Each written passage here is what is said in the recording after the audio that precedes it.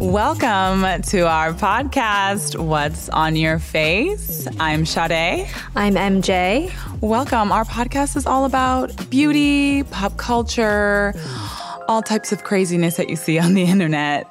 Today we have some fun topics. Yes, but let's first get started with what is on your face, Sade. Okay, so honestly, right now I cleansed. I'm going to be honest with who I cleansed with. I cleansed with Fenty Skin. I know. I gave it, every now and then I take a stroll down that park. And so I cleansed with Fenty Skin. And then I put on Glow Recipes, dewdrops, and then I just slapped on SPF. Wait, are the dewdrops similar to the Glossier Future Dew, where it's like a liquid highlighter with skincare infused in it? Kind of. You know what I kind of equate dewdrops to from Glow Recipe? Kind of equate them to Farsali, because a lot of people know that Farsali exited the market like maybe 2 years ago, and they like exited to focus on their D2C, and they exited Sephora and all the other places they were at. And when they left, they kind of left like a big space for serums that are also like makeup friendly, that also like give you a bit of highlight. So I don't know if you remember from Farsali, they had like unicorn essence, and they had a rose elixir, and then they were coming out with all of these different like serum / makeup products. Yeah, I always wondered what it was actually, because I could never tell what the product was for. Therefore, I never tried it. But it was a serum. Right. It was a serum. Serum highlighter. Essentially, it was a serum because the ingredients were very much serum based, but it just looked so cool and social. And that's when people started like using the dropper, and then like you'd see the liquid fall down their face. Which feels so weird, by the way. Because you've tried it. You've done that influencer moment. It feels so awkward. It feels like, when you have a runny nose and you can't wipe it. That's it. That's the feeling. So I put that on, and then I put on my go-to SPF glow screen. And I feel like I had to put on extra SPF because last night I did A+ retinol from Sunday Riley. So I was like, I need to lock in the goodness that I've done and protect it. Okay, That's cool. what's on my face. What's on your face, MJ? Not a lot, to be honest. I mean, since we've gone into phase 2 heightened alert, I'm kind of keeping it simple. But what I did put on my face is the Nude Sticks cream blush. Ooh. That stick one, it's really good. And I have a huge thing for cream blushes. Sure do. I have a collection. Like anytime a cream blush comes out, I'm like, it's mine. It's mine. Like, I'm waiting. You look good in blush. I'm like, I try it. I try blushes. I have like the Fenty ones. I have some of the Nude Sticks ones. I have some KVD ones. But it's just like, I don't know. Maybe because my cheeks are like, because they're kind of like big, like they look, I don't know, maybe they have good cheekbones. Thank you. Maybe because they look like they change color anyways when I smile. So then I just feel like, I'm just going to leave it. Do you have the new KVD Mod Blush? The one that comes in a tube? Sure, I do. What? Give it to me. I'll give you one. Give it to me. I have. I ordered one. Good. I spent money on it. Please spend money. Spend money on KVD and all kinds of stuff. Did you ever try, do you remember that influencer, M, who founded M Cosmetics? Michelle Fang. Yes, super familiar. Yes. And she had a good blush. She has an excellent serum blush. It's like with cinchi oil complex and has really good shades, and you just need like a tiny little drop, and it's really beautiful. Ooh, I'm a fan of that one too. I love that. There's a lot of new blushes are definitely making their comeback into like, because I feel like there was like this moment where everybody was like blushes from like Bobbi Brown and like old school, skincare or old school makeup brands.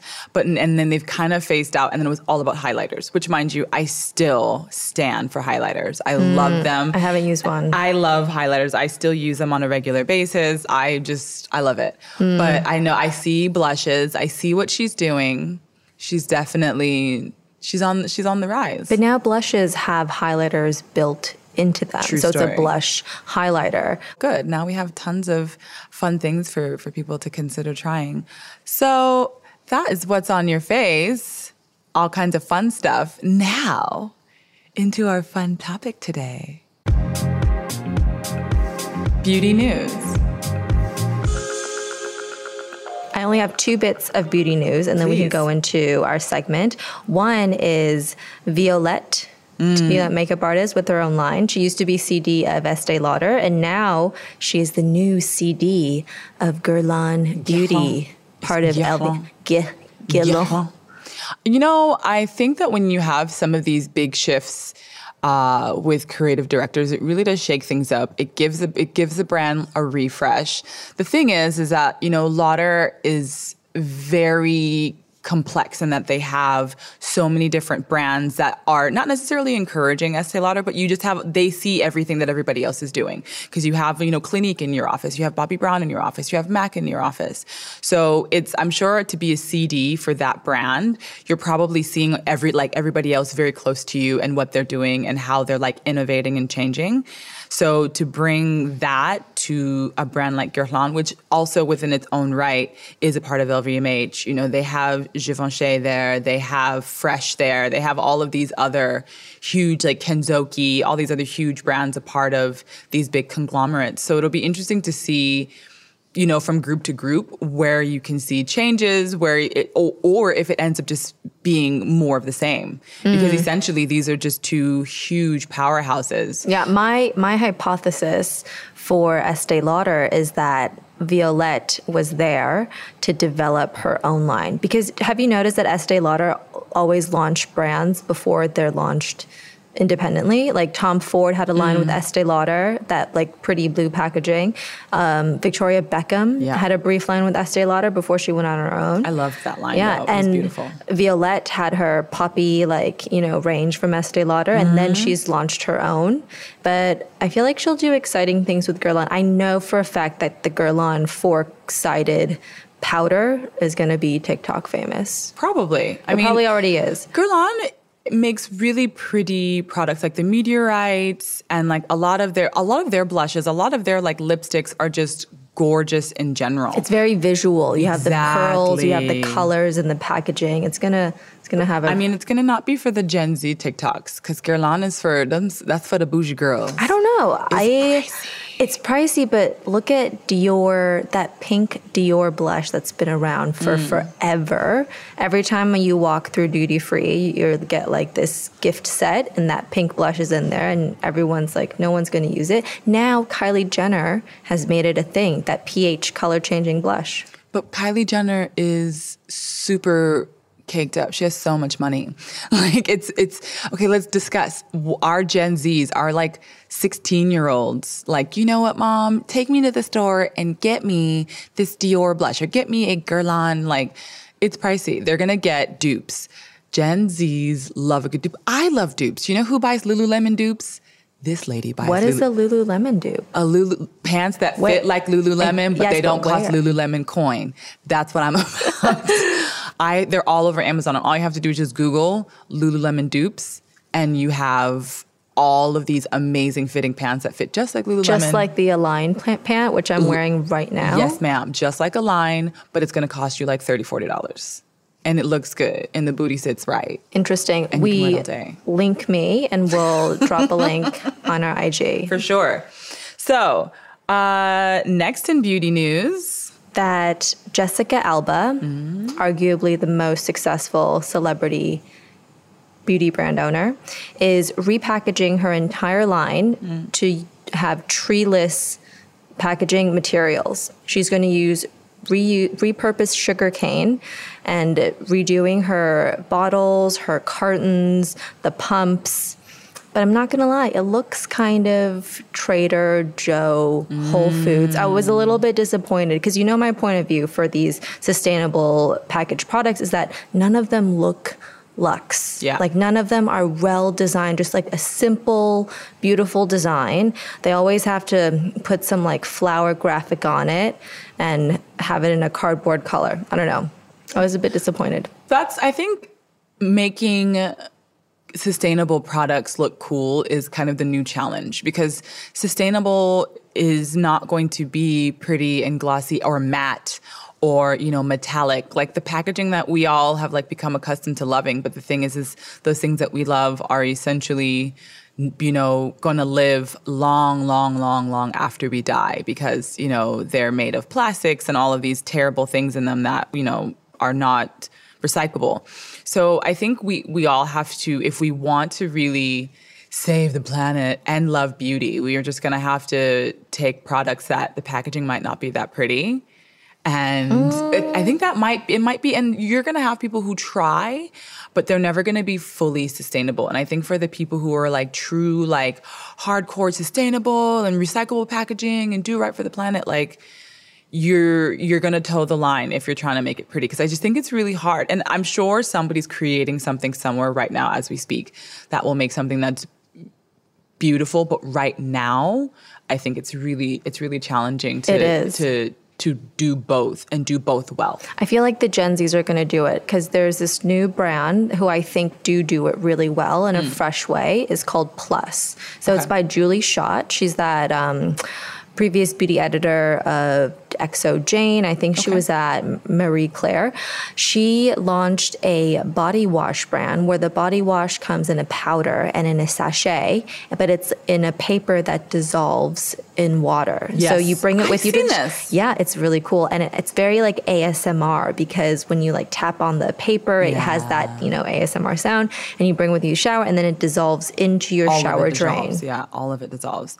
More and more of that is happening. You're seeing more and more of that, like people who are making things that dissolve, or people who are making like face washes that are just like a little like tab that you just wet it and then you just wash your face that way, and you're not using any extra pumps or whatever, and it's just people are getting much more creative with it. I think the challenge will be for the people who want a traditional pump or like, a bottle for their cleanser or their moisturizer or their serum. How do you get that and have it be, sustainable or waterless or whatever? Because that's also something that we're seeing is like people doing the sustainability piece through waterless beauty, which is just like, it blows my mind how many people are doing that with shampoos and with cleansers where it's just like, there's no water in here. It's just purely everything that you need in this tablet or in this powder or whatever. Yeah, I tried the waterless or the bar shampoo. Like it looks like a little cannelli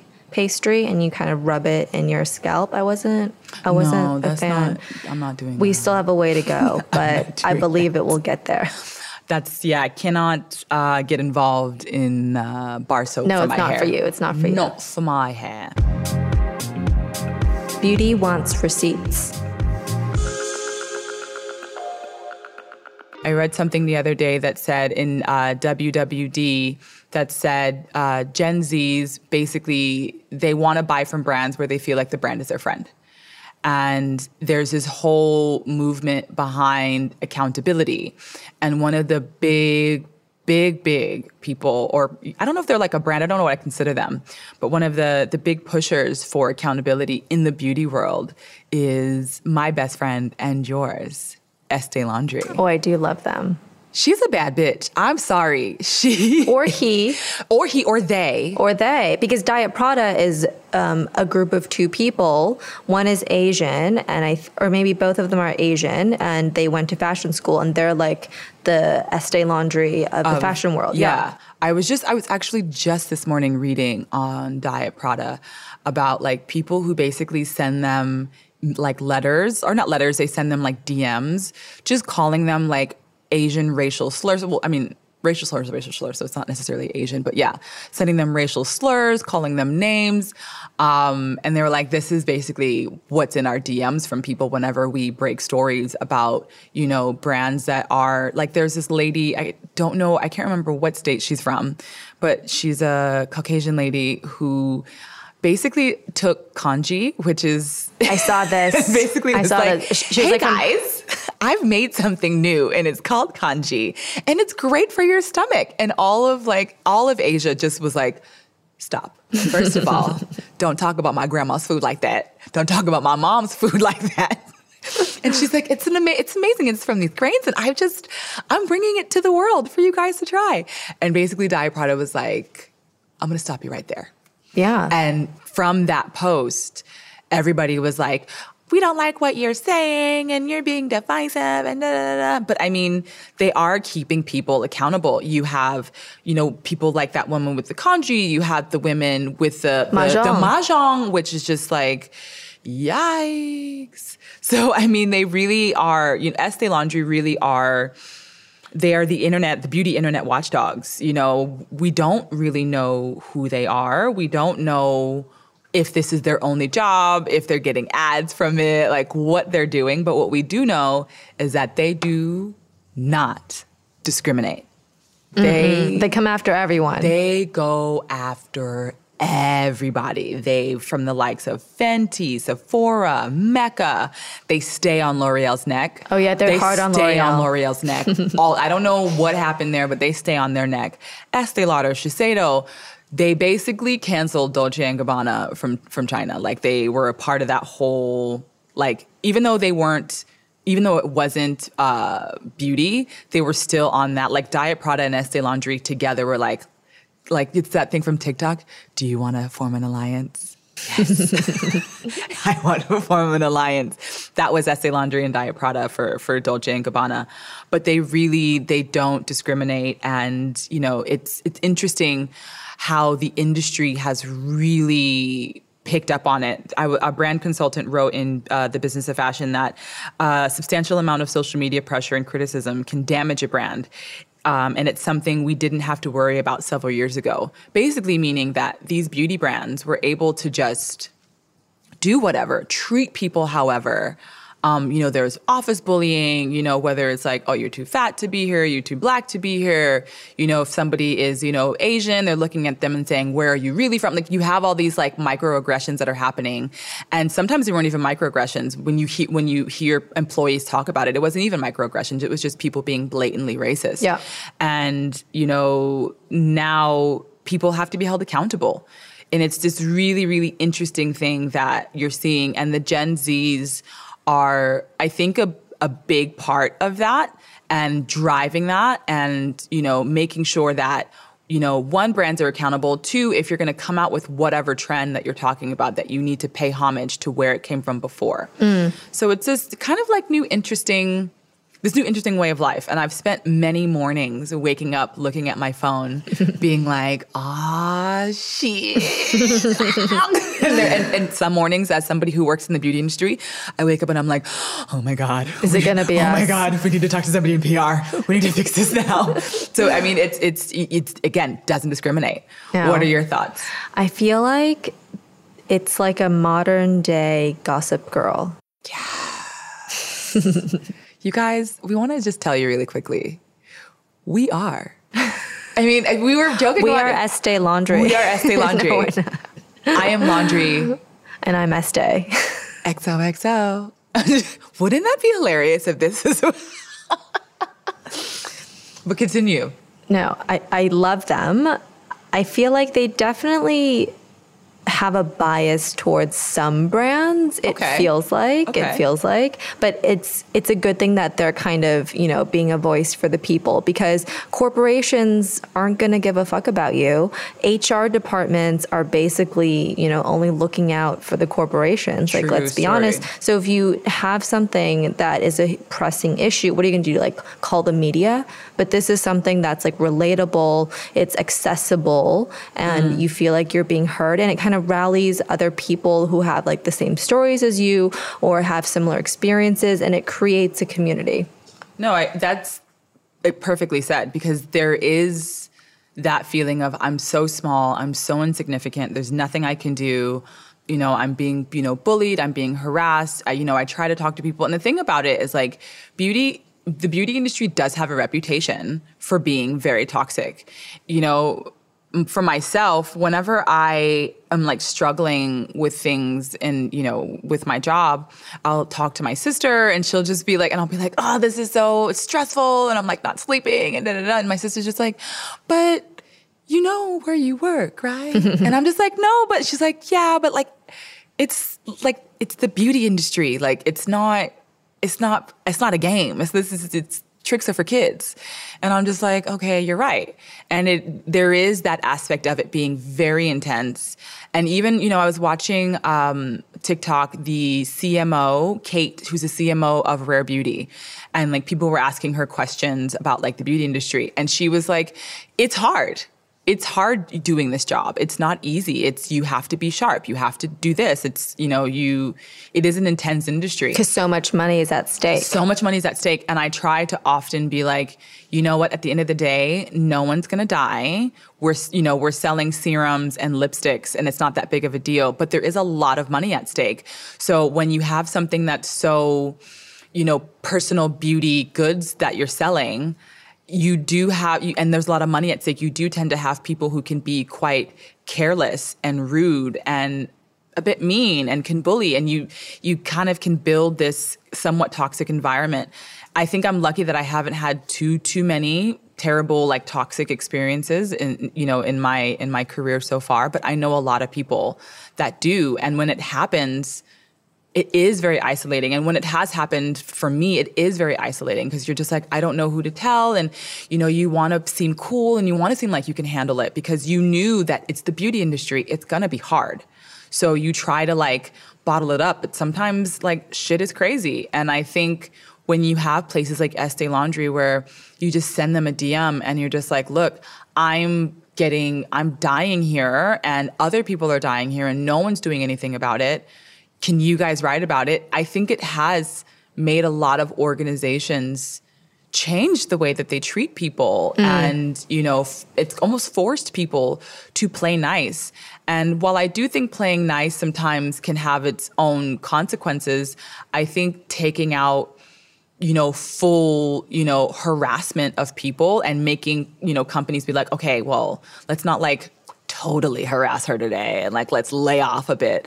Even that for some people is like helpful for their own mental health. So I think it really shows you the power of social media. And because I think a lot of people think that social media is really trivial and like, oh, whatever, who cares? But I know it's L'Oreal, like after things happen, you see L'Oreal, the people who are reporting them send the memos out to everybody to be like, oh, Lord, this is what L'Oreal has said with regards to whatever. It's happened with Lauder. It's happened with a lot of brands where they've tried to right the wrongs and they see what Estée Laundry is talking about and what Estée Laundry is doing. Yeah. I mean, they made a huge change in Mecca, right? Yeah. Mecca went through their staff training. Joe Horgan, the founder of Mecca, put our feet on the ground and set out to visit like the stores and the staff and kind of reset the company culture.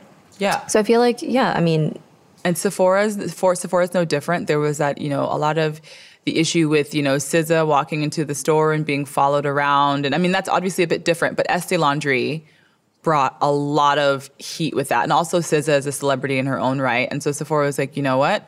We're going to shut the stores for 2 days and we're going to do training for people, on unconscious biases and, discrimination work, for that, so that the employees aren't following people of color around in the store and they, understand what a microaggression is. And I hope through that training, a lot of people realize like, oh shit, I microaggression people a lot. Hopefully they change it. I mean, it's ingrained in people, right? For sure. And I think one thing I learned during like everything with Black Lives Matter in the summer of 2020 was that a lot of people probably didn't realize that they were doing a lot of these things. And you had, everything that was, all the education that was coming out during that time, and then people were learning. So as much as I think the other side of Estée Laundry is that people are like, oh, it's in this cancel culture and it's toxic. It's sometimes you do need to learn things, and you can do that through, a brand or a group like Estée Laundry throwing it in your face that this is wrong and this is why it's wrong, and people sharing their individual stories of hurt or pain or, how it's affected them. And people can learn through the internet, and, social media is super powerful, and Estée Laundry is teaching us that every single time. They drop a dime on somebody who's cutting up. They're doing God's work. They sure are. Hallelujah. Okay. Things we're obsessed with.